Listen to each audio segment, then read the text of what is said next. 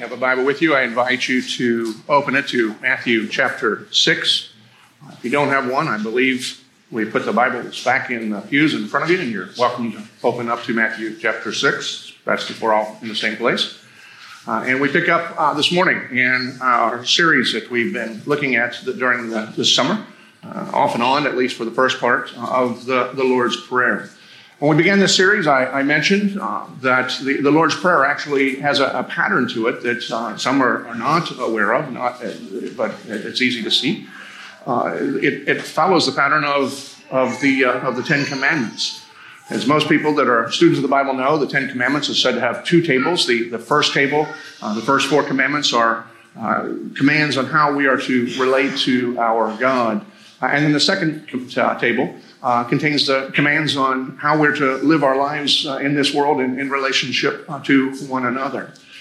Well, the Lord's Prayer also has two tables. The first three petitions are about our relationship with God. Hallowed be your name, your will be done, your kingdom come. All our relationships and prayers about God's glory and God being at work.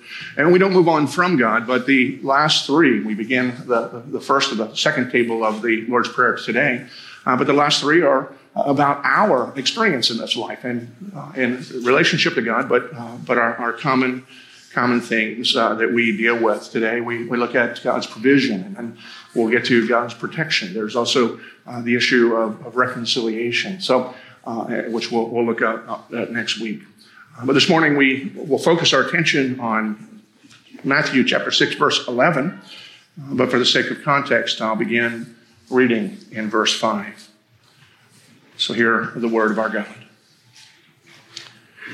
When you pray, you must not be like the hypocrites, for they love to stand and pray in the synagogues and at the street corners, that they may be seen by others. Truly, I say to you, they have received their reward. But when you pray, go into your room and shut the door and pray to your Father who is in secret.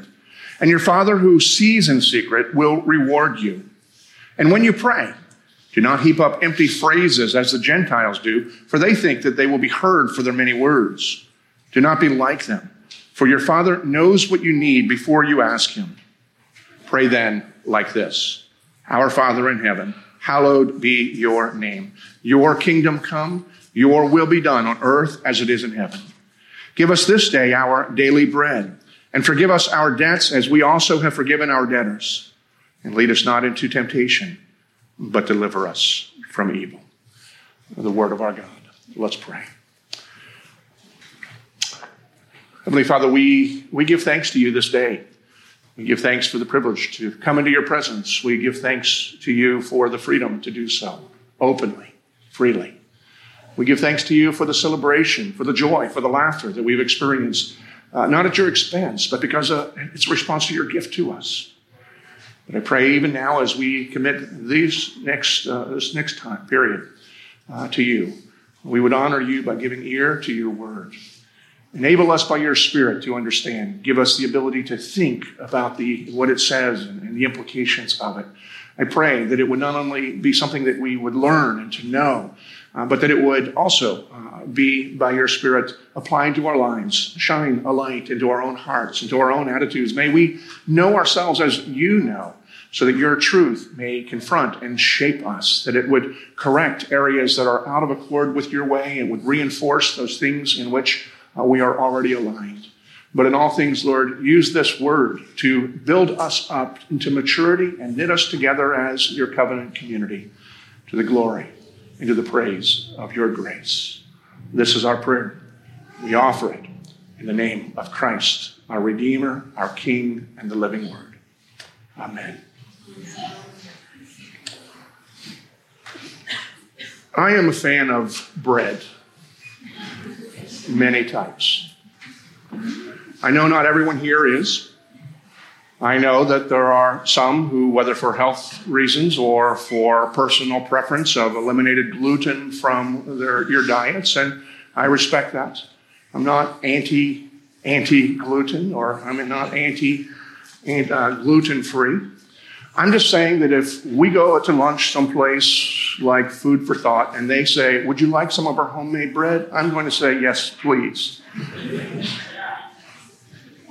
And if they come back again and ask if you'd like more, I might say, yes, please, again. I don't know. And if you're gluten-free, I will apologize to you, but I'll be glad that it's mine and not yours.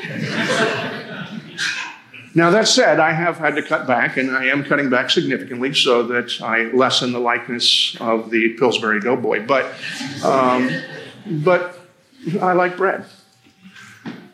Bread has a great history. It's been significant throughout world history and in many, many cultures. Its significance is and sometimes it's not just religious, but sometimes it's cultural. The breaking of bread, particularly in the Middle East, is significant. It speaks volumes. Just the fact that people would sit down and break bread together. And in many cultures, both ancient and primitive cultures that are still around today, bread is significant. It's a staple of the diet because within different types of breads, all of the nutrients necessary for survival can be absorbed, can be consumed. Simply in the eating of bread. So we have that idea of people having bread and water, which is a punishment in our culture, but in places where things are difficult to come by, food is scarce, bread and water would be highly, highly valued because it is sufficient for a sustaining diet. That attitude about bread, the need for bread and the benefits of bread was certainly true people in Jesus' day and at the time that he was teaching. And because bread wasn't so easy to necessarily come by, it took labor to make, and because food, not scarce, but it was not as plentiful as we might think in our minds, there was a great value to it. And so when we think about when Jesus was offering these words in the Sermon on the Mount, it really makes sense. It's not hard for us to understand why Jesus would say, when you pray to God like this. And part of the prayers is pray that we would have the bread that we need today so that we can just be sustained, that we can feed our families. But that is not our experience, is it? I mean, in Jesus' day, they had really no way to preserve bread for a long time. They didn't have refrigeration. And so when you made a meal, when you made bread today, you ate it today because tomorrow it would probably be no longer edible. It could even be toxic to somebody's system. But we have all sorts of refrigeration. We have all sorts of ways in which we can preserve our bread. We even have grocery stores that we can go to at any time, pretty much, and get bread. And I know there's been some exceptions. I was thinking about that this week, and I was thinking back to a time a couple of years ago. Carolyn sent me to Harris Teeter. We were going to have lunch, and so I went to Harris Teeter to pick up some bread for the sandwiches that we were going to have for lunch. And as I stood there before the shelves of the bread, the only thing left were a couple of packages of Hawaiian rolls and some flour tortillas. And I kind of stood there for a moment, and I thought, it seems a little warm for there to be a snow forecast.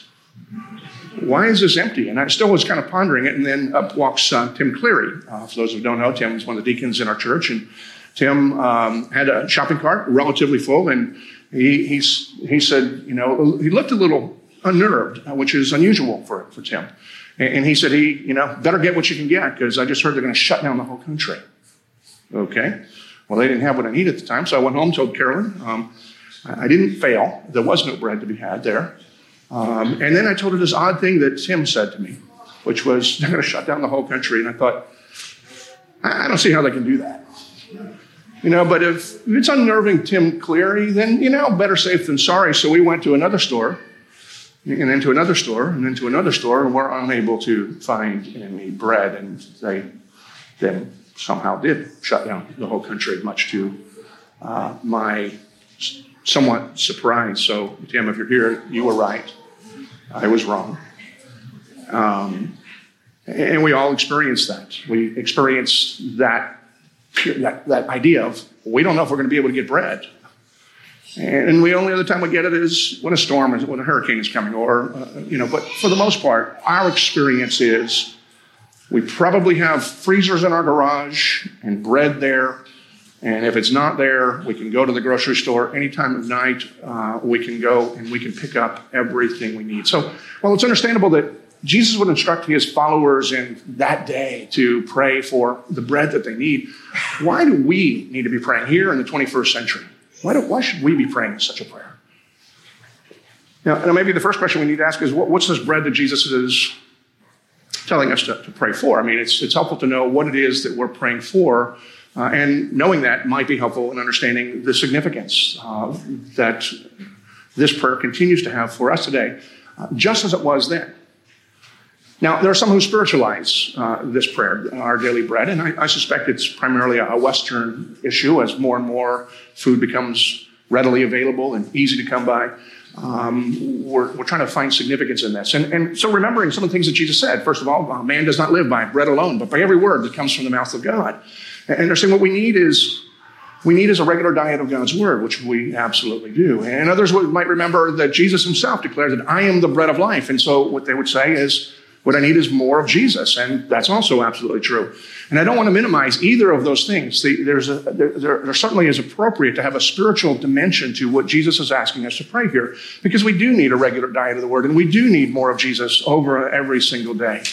But to limit or even to make that, assume that is the primary thing in focus here, is to kind of read into the text and then adopt the text and then force it to fit into our experience, our culture, rather than to allow this simple prayer to shape us and to bring us into God's way of doing things, God's culture, that actually transcends all time, all place, all experience.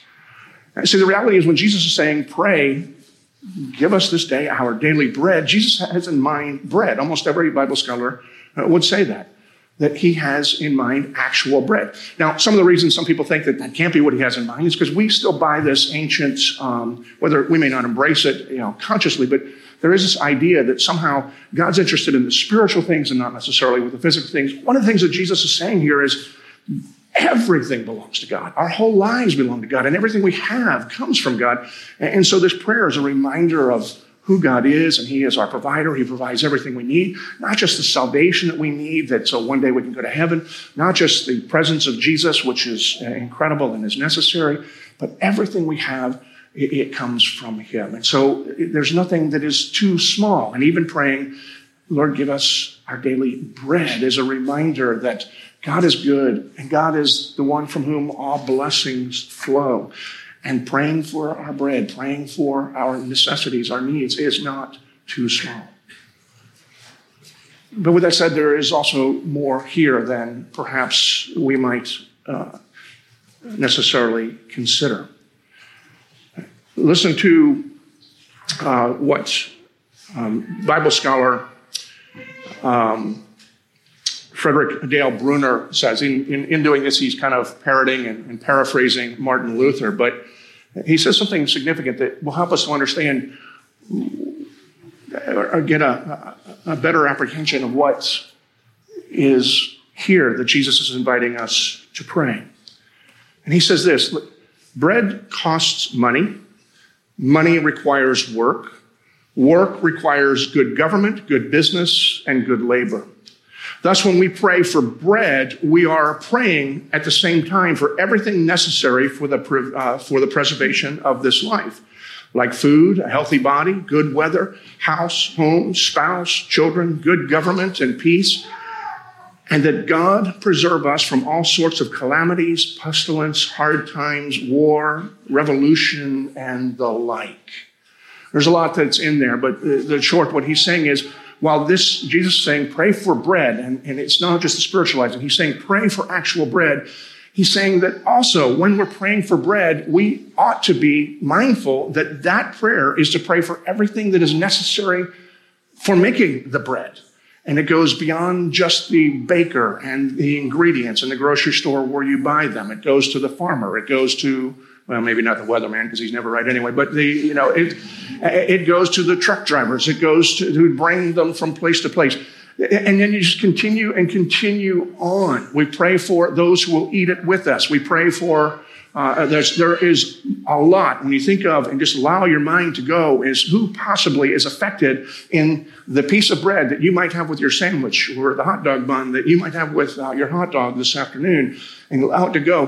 What I think that Brunner and Luther are saying is correct, that pray for our daily bread is prayer for bread, but it's also prayer for everything that goes into that. And so while it is simple in the sense that it is praying for bread, it is robust and it is extensive in the fact that it is praying for much, much more at the same time. And in addition to that is the spiritual element of recognizing that we do need a diet of the word and we need more of Jesus.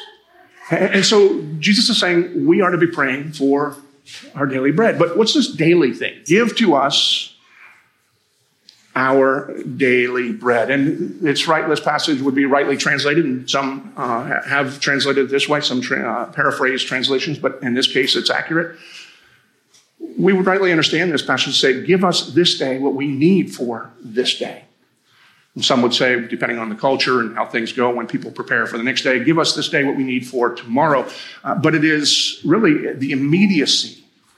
And I think what Jesus is saying to his disciples then and saying to those of us who would be his followers today is that there is an expectation, there is a need for us, even who are living today, to have the same kind of dependent experience upon God as God's people had as they wandered in the wilderness. Now, that story is probably familiar to many of you, but perhaps not to everyone. You can find it in Exodus and part of Numbers. I particularly appreciated the way that author Betsy Childs Howard retells it in an article that she wrote that's titled, "You Can't Buy Manna at Costco." Listen to what she says so that we're kind of all on the same page, remembering the way and that God's people had to rely on God when they were in their wilderness wandering. The Israelites grumbled because they had no food. So God gave them manna from heaven. The flaky food would appear on the ground in the morning, and they could gather as much as they liked, but it didn't do any good to store it up. With the exception of the Sabbath Eve, when they were allowed to gather the next day's portion as well, they kept manna overnight. If they kept manna overnight, it became full of worms with a terrible smell. I'm sure they didn't make that mistake more than a couple of times. And so, as you know, when Israel was wandering, and they had no ovens, they had no way of making the bread for themselves, how were they going to provide? God, who is our provider, he provided for them every single day. He provided manna for them so that they would be able to be sustained. The manna in the wilderness, it came every day, and as Howard describes, you know, the instruction was, take as much as you want, but don't store it up. It's only good. It expires, a real expiration date, not like our FDA ones. And then Howard goes on and says this, it is a great feeling when you can stock up on food and paper products at a wholesale store and know that you won't have to go back for months. But God doesn't allow us to stock up on his grace. He gives it to us one day at a time, just as he gave his people manna. And just as they waited for daily bread for 40 years, we wait on daily grace for a lifetime. And so the whole point that I think that Jesus is making here by saying, pray for our daily bread, it's not that we can't pray for more, but he's focusing on the fact that we, like the people of old, need to live our lives day in and day out on total dependence upon God, his grace, and his provision. Now, I want to be clear here before I elaborate on that. This is not saying that wealth is bad, and for those who have been wise, you work hard and you live beneath your means and you store things, and you know there are certain aspects of this. This is not an anti-capitalist passage or verse, as some people are inclined to apply it. This is not an anti-wealth, as in, you know, rich people, which includes pretty much all of us based on world economy, are somehow bad. I like the way that Dallas Willard puts it in The Divine Conspiracy, because he not only addresses that issue, but he puts it back where we need to be. And he says this, it's quite all right to have things now that we intend to use. Let me start again, pretend like I didn't stutter like that. It's quite all right to have things now that we intend to use tomorrow and to work or even pray in a sensible way for them. What hinders or shuts down kingdom living is not the having of such provisions, but rather the trusting in them for future security. We have no real security for the future in them, but only in the God who is present with us each day.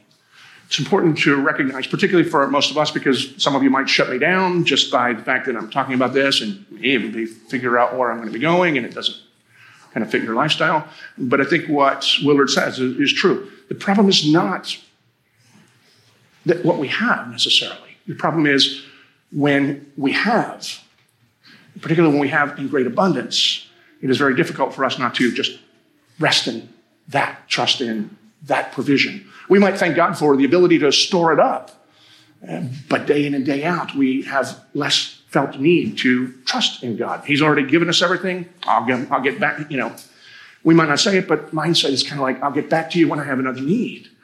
And God's love for his people is so great that that's not appropriate.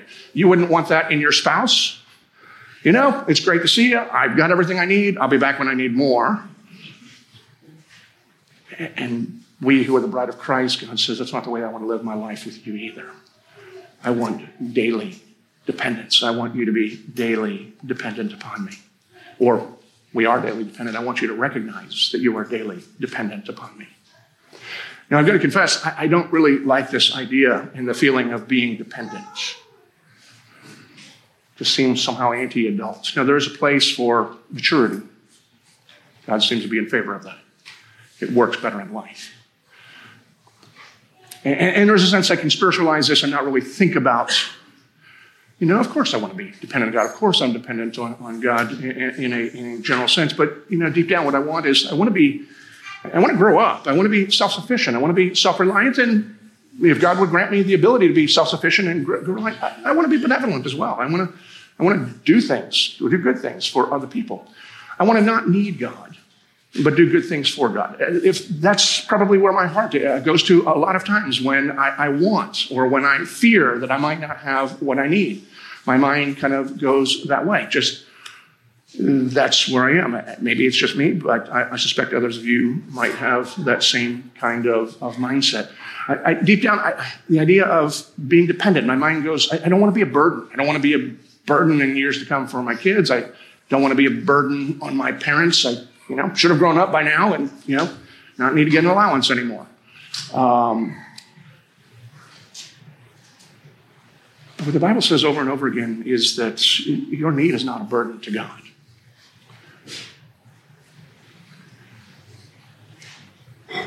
And some of you have adult children with disabilities. Some of you may come from families where that's the case. Now, when our children are coming into the world, there is a great fear for all of us.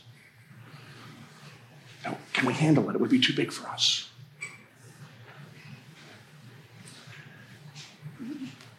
But I know of no parents with children of disabilities, even if the child is 40, 50 years old. Well, when they look at their life and they look what they have, they're thinking, yeah, that whole thing was just a burden. Because love overrides that. Certainly it's a challenge. But love overrides that, and that certainly is the case of God. Your need, my need, is not a burden to God because of the great love that he has for us. And the Bible also teaches us this, that apart from needing someone outside of ourselves, we can't even be saved. You think about that? If we're not willing to be dependent and to embrace the fact that we are in needing of somebody else to do something for us that we cannot do for ourselves, we can't experience salvation, because salvation is the recognition that I can't help myself. Someone else, in this case, the person of Jesus Christ, had to come and do what I did not do for me, to accomplish what I could not do for myself. It's total dependence upon someone else to achieve something that I need, but I can't do. And so if we have a mindset that we must be independent, we must be self-reliant, that itself necessarily excludes the whole issue of salvation. And when I am of that mindset, other than that, I like the salvation thing, but when I'm of the mindset that I just want to be self-sufficient, I want God to bless me so much that I don't need God anymore, I'm embracing the same mindset that our first parents, Adam and Eve, embraced when they fell, wasn't it? They were told, you can be like God. And they weren't necessarily thinking, good, I don't want to get rid of this guy. I want to get rid of this God. They thought, well, I can be like him, and then we'll be equal, and then we'll have more fellowship. The reality is they destroyed the fellowship they had because they violated the very way that they were created. And so if we're not willing to embrace God's grace and God's provision, we actually shipwreck ourselves. And it's important, particularly for those who have received Jesus Christ. We can have that salvation, but still, in a very deep way, have operating within us this kind of like a computer virus, like a virus within us that chafes at our neediness and our lack of independence. We are dependent, and independence is our life. Jesus said, I came to give you life, and I came to give it to you abundantly. And we think, okay, the only way I can have that is if I don't have these shackles on me. And I don't know who first came up with this illustration, but I remember reading it in an article long ago, and busy week, and I didn't have a chance to research it to remember what the article was. So this is my caveat so that I'm not plagiarizing. It's not original with me, but if you can forget that last part, and it seems like a brilliant illustration, I think it is, then it's mine. But anyway, that's... But the author said this, imagine that a kite could somehow come to life. And that kite, now being alive, being able to think and being able to feel and to be able to experience life, no doubt would find a great exhilaration of soaring high above the plane. Being able to see far, far away. And find enjoyment in dashing and darting this way, diving, and then soaring back again. The kite doing what a kite does is going to find a lot of great joy in being able to do what a kite is created and designed to do. But if a kite came to life and was doing all that, it wouldn't take very long for the kite to then recognize that there's just kind of this thing that feels incredibly restrictive. This thing that is preventing them from doing whatever they want. It seems to be limiting. When they want to go higher, there's this, the higher they want to go, there's this tension that they have, and it's this string. And the kite, if the kite was like any of us, would probably begin to start thinking, I love what I get to do, but if I could just get rid of this string, this tension, I could really soar. Because this thing is holding me down. This thing is keeping me back. And so the kite would want to get rid of the string. And yet, what happens to a kite that is no longer attached to the string? What happens to a kite that doesn't have tension in the rope? It crashes because the kite is designed only to soar when it is tied to the string and that there is tension in that string. And the same thing is true for you and for me. We might have this idea that somehow if I could just become unshackled, if somehow I could just be set free, then I could really live that life of abundance that Jesus said that he came for us to have. He came to set me free. Why do I feel like I'm just tied? I'm dependent upon God. And the reality is, unless we are tied to God, unless we are living our lives in dependence upon him, and in sometimes even when it feels like a tension because our sin pulls against God's righteousness, without that tension, we would not soar, we would crash because we were created and we were designed to live our lives and to flourish and to have do tremendous things. But we can only do so as we are tied, as we are dependent upon our God, like the kite is to a string. And so Jesus says, pray for daily bread, not just bread, but for daily bread. That we need to pray for that because it's important for us. And one of the things, as far as the importance of daily here that we have in this particular passage, we need to ask ourselves how our lives would be different if we really embraced this truth. Now, if you think about it, most of the problems we have, at least most of the emotional problems that you and I have, or the challenges that we have, are due to disappointments in the past or fears or anxieties in the future.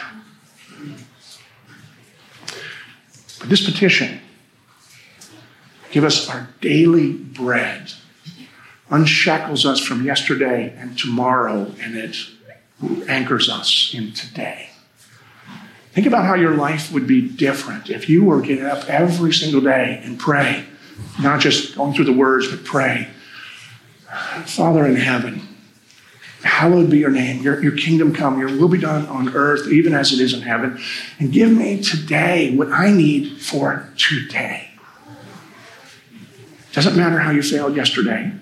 Doesn't matter what's coming up tomorrow. But I need what I need today. And that doesn't have to be limited to just bread and food. Remember, this prayer is for everything that is necessary for the sustaining of life.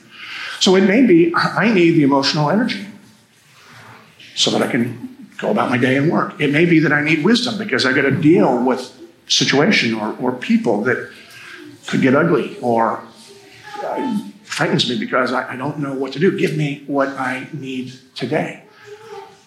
How would your life be different if you were to pray that? And Jesus is rooting us in today. He says tomorrow's got enough problems of its own. It's not that it's wrong to make plans, but our focus is to be today. Now, one more thing that I need to touch on, and it actually would be, a message in itself. But the Lord says, what if we're praying for bread? What if we're praying for daily bread? But there's two words here that are also significant, that are easy to overlook. Give to us our daily bread. And Puritan Thomas Watson says this: the word our is a reminder that we are not to seek only our own welfare, but also the welfare of others, our family, our neighbors, and the peoples of the nations. See, our indicates a significant thing. It reminds us that we're not alone. We're not designed to be alone. We are created to live in community, and therefore community itself means shared unity. We are designed to have communion, to be one, to share that oneness, not just with one another, but those who are Christians, to share the oneness with the bread of life. And in the bread of life, and there is to be a oneness. And this passage in the hour is not even really restricted to just the believer with the believer, though certainly that is an important perspective here. But it is our, really in a sense, of humanity. And our is reflected in what we mentioned a little while ago. Our is reflected when we recognize that we are praying, not just to provide bread for me and that I can feed to my family. Our is prayer for the people who stocked it, the people who baked it, the people who delivered it, the people who grew the wheat, the people. Our is inclusive of everyone, and some of those everyone are not Christians. But we pray because the church is the one institution that doesn't exist primarily for itself. It exists for the glory of God, the good of the neighbor. And when we get that right, well, then we find the most joy in our community with one another as well. And the word our here is simple, but it is also significant because it turns our attention just from our own self-absorption, which our culture feeds, and says that I'm part of something bigger. I'm not insignificant, I'm not unimportant, but I am part of something that is bigger, something that God has done and what God is doing. If you think about the significance of praying for others, my mind automatically goes to Jesus' prayer in John 17. It's known as his high priestly prayer. And as he's praying, then he stops and he brings clarification as if God the Father didn't understand. He says, I'm not just praying for them, in other words, the people in the church, the ones that already have made profession. I'm praying also for those that are not yet of this fold, those that you have given me but are not yet part of this fold.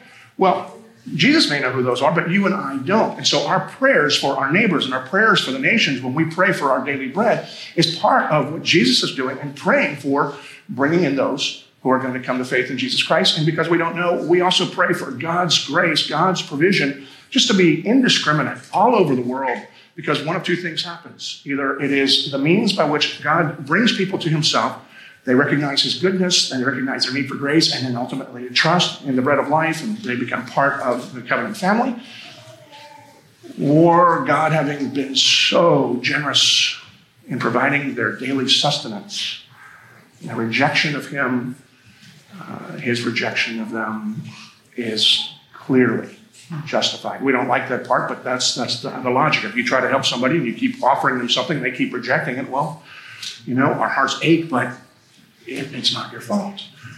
And so our is significant because it turns our attention from ourselves. Again, going back to Bible scholar Frederick Dale Bruner, who says this: the our in this petition serves two useful purposes. One, it teaches us to pray for other people's bread, not just for our own.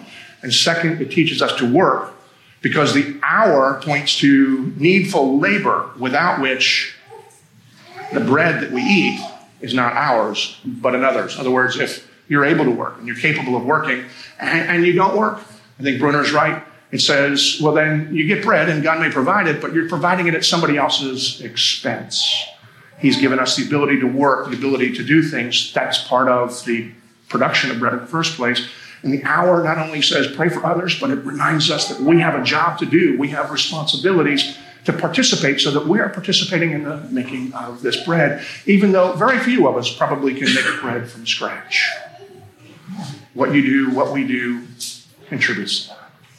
This verse is simple, but it may be far more pregnant than what we would imagine. This petition is a call to simplicity. This petition is a call to social discipleship and to community and communion. This petition is a prayer, as one Bible scholar says, for social justice. And I just know that made some of you cringe. But God is just, so there is justice. And justice is the way that we live with one another, so justice is social. I'm not using it in a way that, that's a whole several messages. But if I just triggered you because I used the word social justice, we probably need to talk. Because this passage is telling us that it is important. It's one of the reasons why we had Mimi here today. You think about it, and all that we said about what's implied in here. Habitat for Humanity. Well, besides those who bring lunch, what's that got to do with bread? Well, where are people going to usually eat their bread? At a table, in their home, with their family. And so when you participate in Habitat for Humanity, you are working to fulfill some of the implications of this prayer. It's one of the reasons why the study that Tim and Allie are going to do in terms of confronting injustice without compromising truth is so important. And I hope all of you show. I hope they have no room for that. And I've not only read it when it first came out, but I had the opportunity this spring to do a reading with a group online once a week with the author of that, Thaddeus Williams. And so it's not just a plug, although it is a shameless plug, but it's not just a plug for that. Because what they talk about is the hands, it's the feet of living out the implications of this prayer for daily bread, not just for us, but for others. This is a call for our fellowship with God. Scotty Smith, who was actually my youth pastor, wrote this: give us today our daily bread. It's daily dependence upon and fellowship with our Father. It is a discipline and it is a delight. For both physical sustenance and spiritual nourishment, we remain needy, expectant, and grateful. The question is whether you or I are willing to become independent from the cultural declaration of absolute independence. We're willing to look weird to other people by acknowledging and even rejoicing in our dependence upon God. Let me finish with these words. It's a prayer. Give me neither poverty nor riches, but give me only my daily bread. Otherwise, I may have too much and disown you and say, who is the Lord? Or I may become poor and steal and so dishonor the name of my God. Now, some of you think that was probably written by a touchy-feely, heartfelt, social justice warrior. Those are the words that were recorded by Solomon in Proverbs 30. May God give us what we need today. May we rejoice in him as we find great delight and joy and power in trusting in him. To him be glory. Father, we give thanks to you this day for all of your provision, which are so numerous we can't even really count them. But for what we do know and what we are thankful for, we do give you thanks.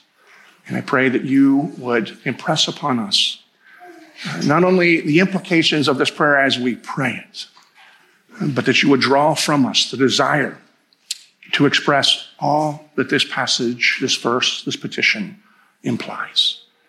And we might find our joy in it because we find our delight and our provision from you.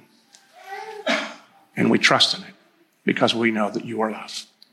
To you be all praise, we pray, in the church and throughout the world. Amen.